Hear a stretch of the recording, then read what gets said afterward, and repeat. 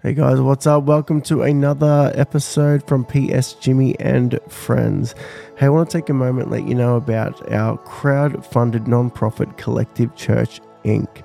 We are not your typical church. We have a bunch of cafes and we exist to reach people that may not be ready for the mainstream church, but are on that journey to find Jesus. And I want to take a moment and ask you to prayerfully consider partnering with us financially and contributing maybe weekly, fortnightly, or monthly to help us keep reaching people. We eventually want to be self-sustainable, but we understand not everyone goes to a church cafe for their everyday coffee and food. So if you could partner with us financially, head over to our website, collectivechurch.com.au, to get all the details. And I want to thank you in advance for funding us and helping us to keep going. Lots of love. But for now, let's get into the next episode of PS Jimmy and Friends. Yo, what's up? Thank you for listening.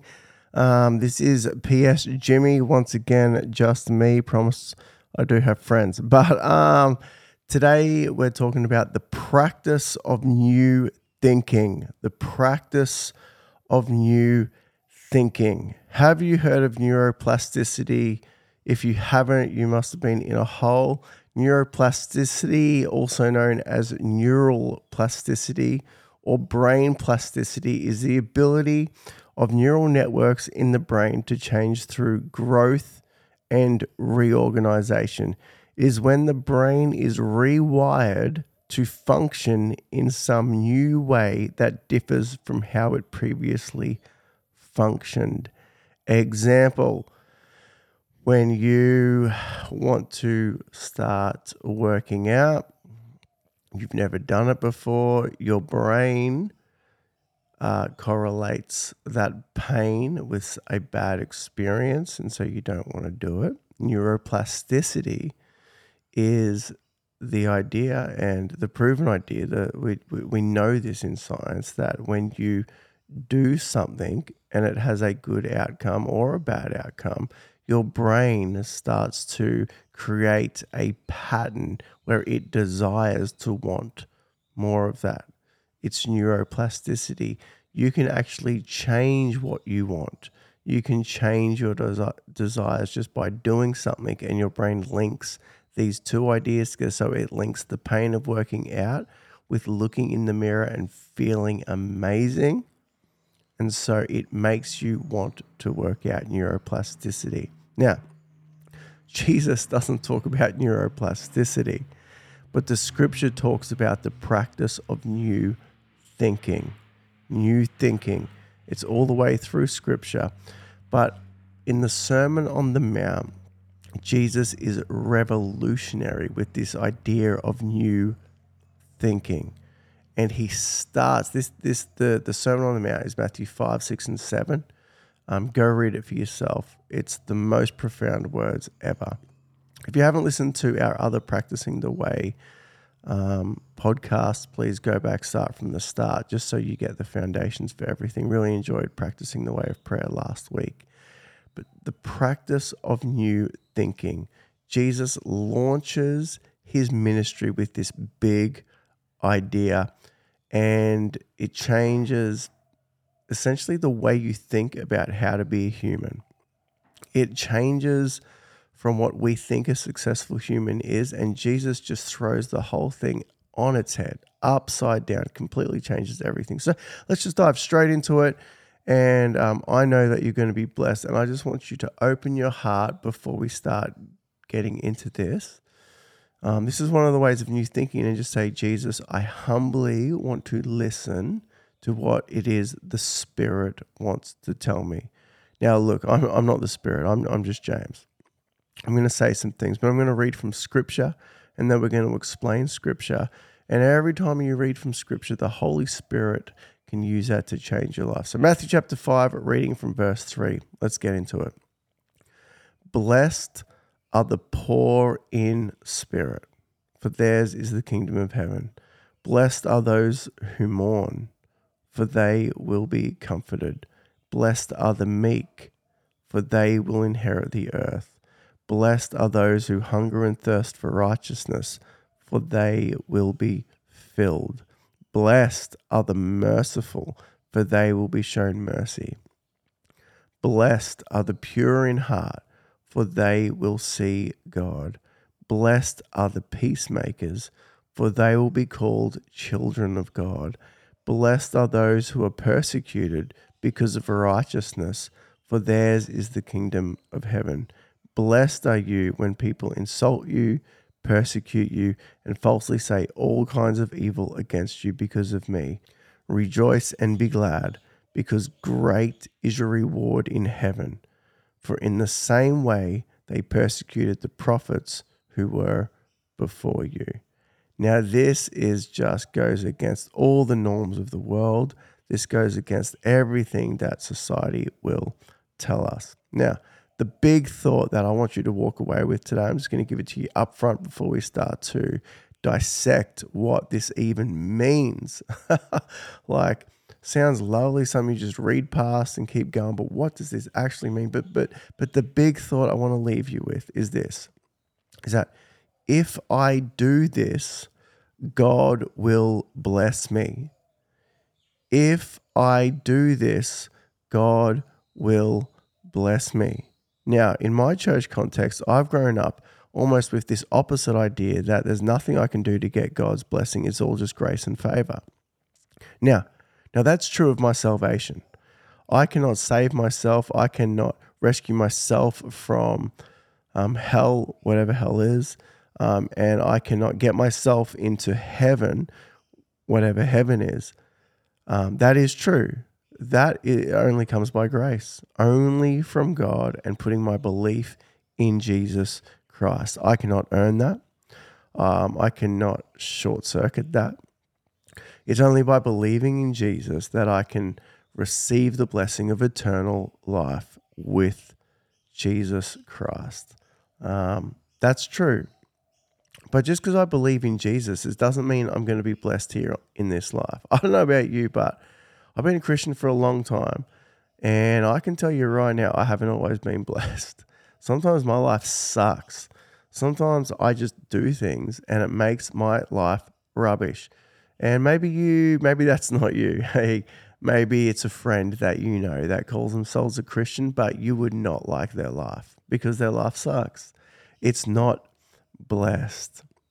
And the big idea here is that if you do this, God will bless you.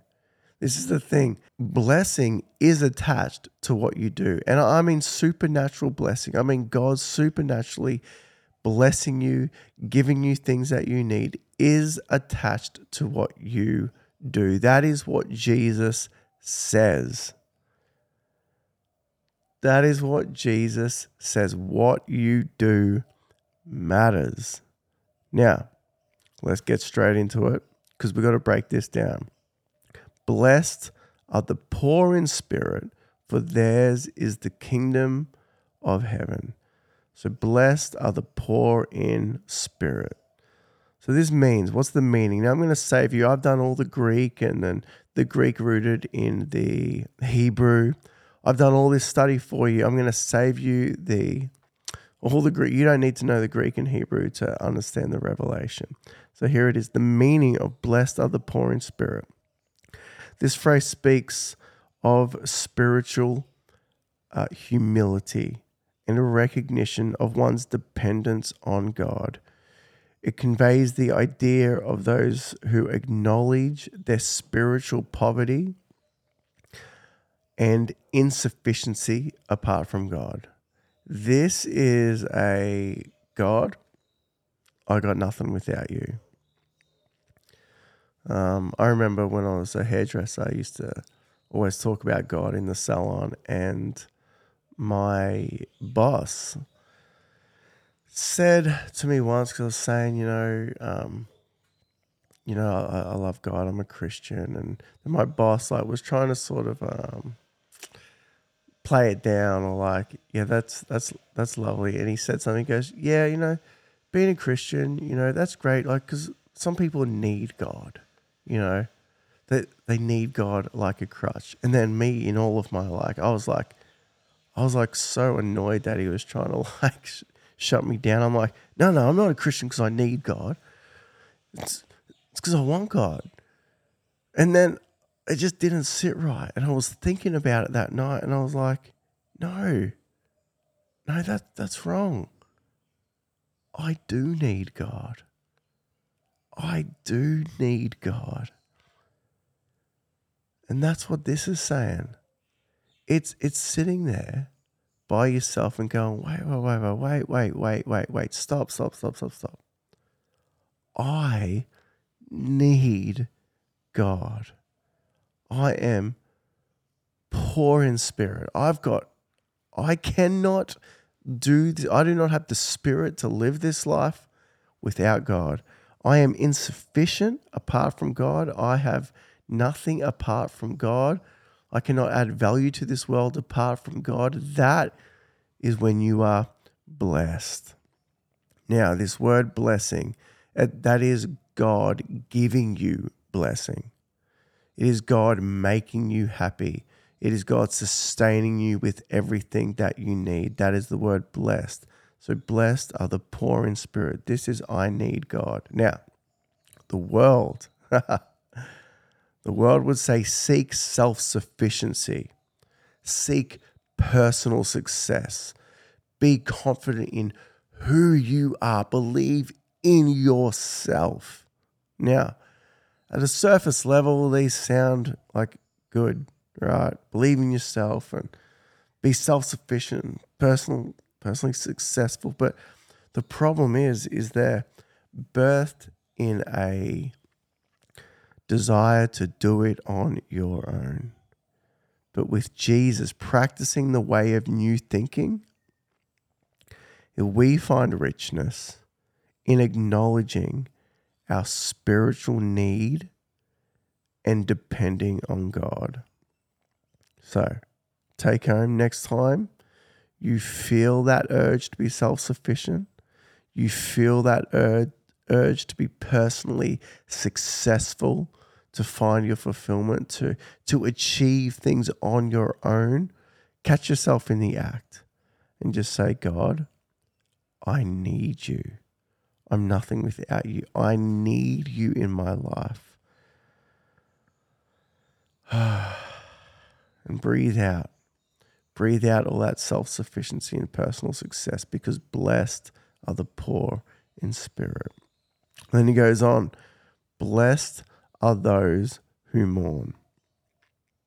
This is so not what we get from the world, right? This is a new way of thinking. We try and avoid pain. We try and avoid mourning. It's like mourning. It's sometimes, even if you're a Christian, you can think if you're upset or sad, that's like you're failing in your faith. You should always be happy and up. No, that is not what Jesus said. Jesus said, blessed are those who mourn. So what does this mean?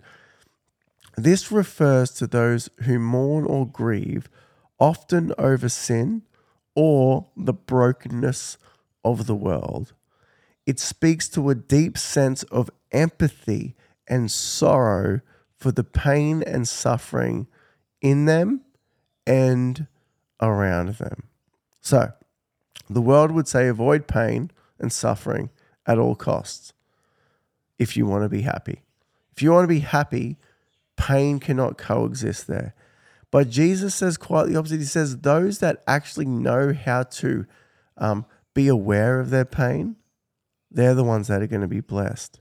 Those that can lean into that and mourn with it, not only their own pain, but the pain of others, those are the ones that will be blessed. Jesus would say, mourn over injustice and suffering and find comfort in the pursuit of righteousness. You see, blessed are those who mourn.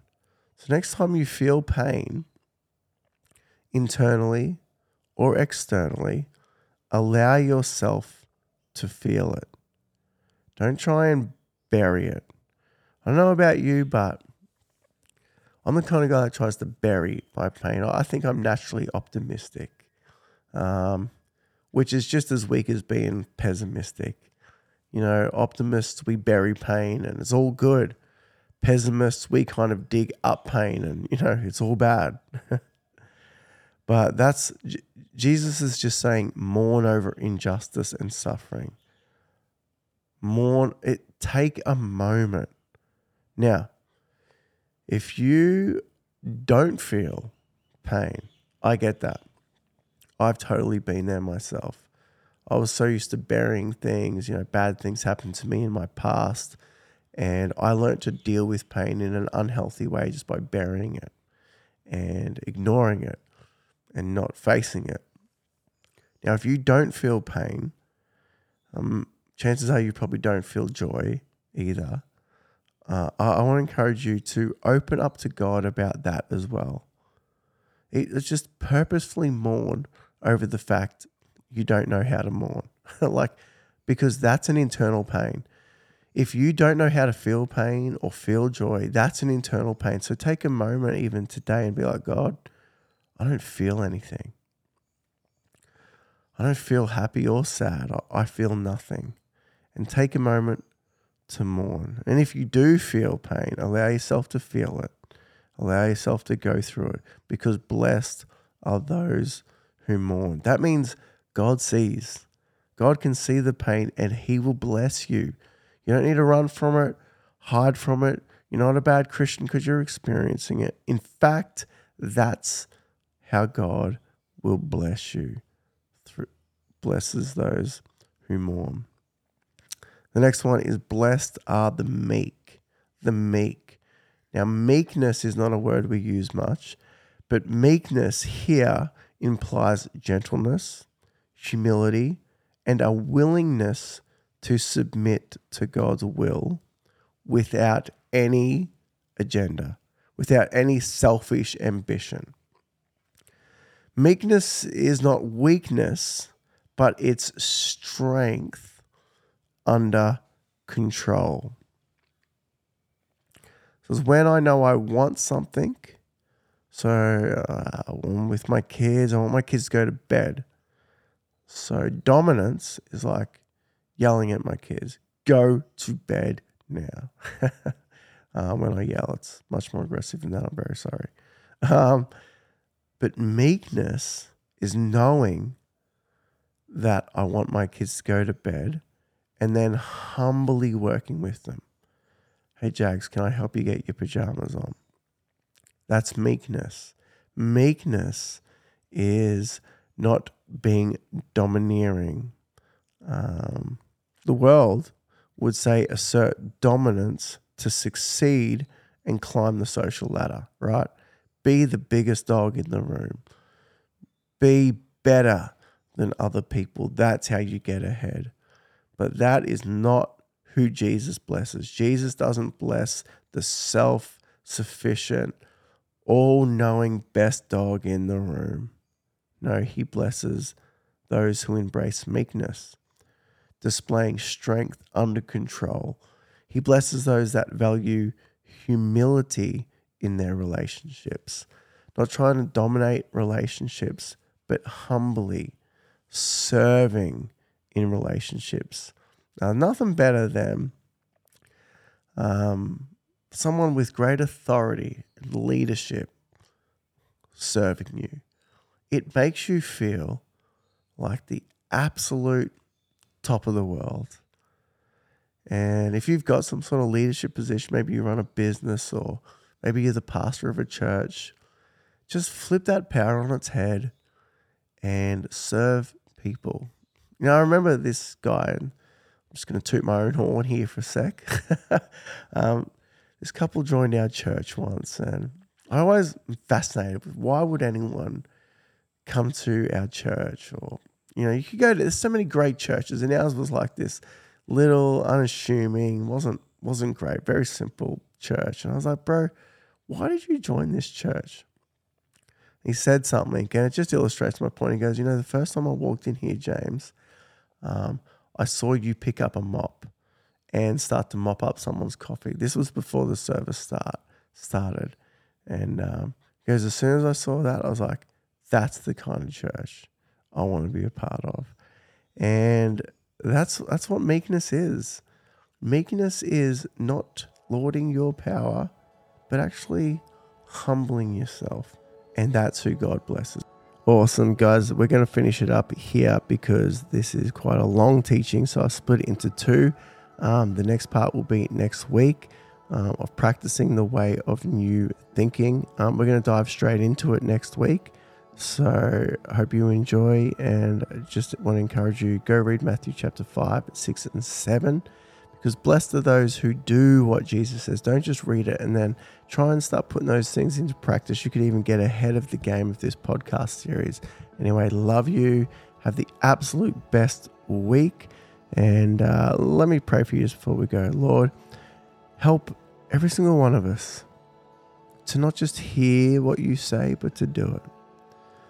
Thank you that you love us, you care about us, even if we don't do it, even if we fully get it wrong, you forgive us and you love us. But God, we don't want to just live forgiven. We want to live free. We want to live blessed. We love you and we thank you for everything. In Jesus' name, amen. All right, well, have the most blessed week. Peace and love from Jimmy.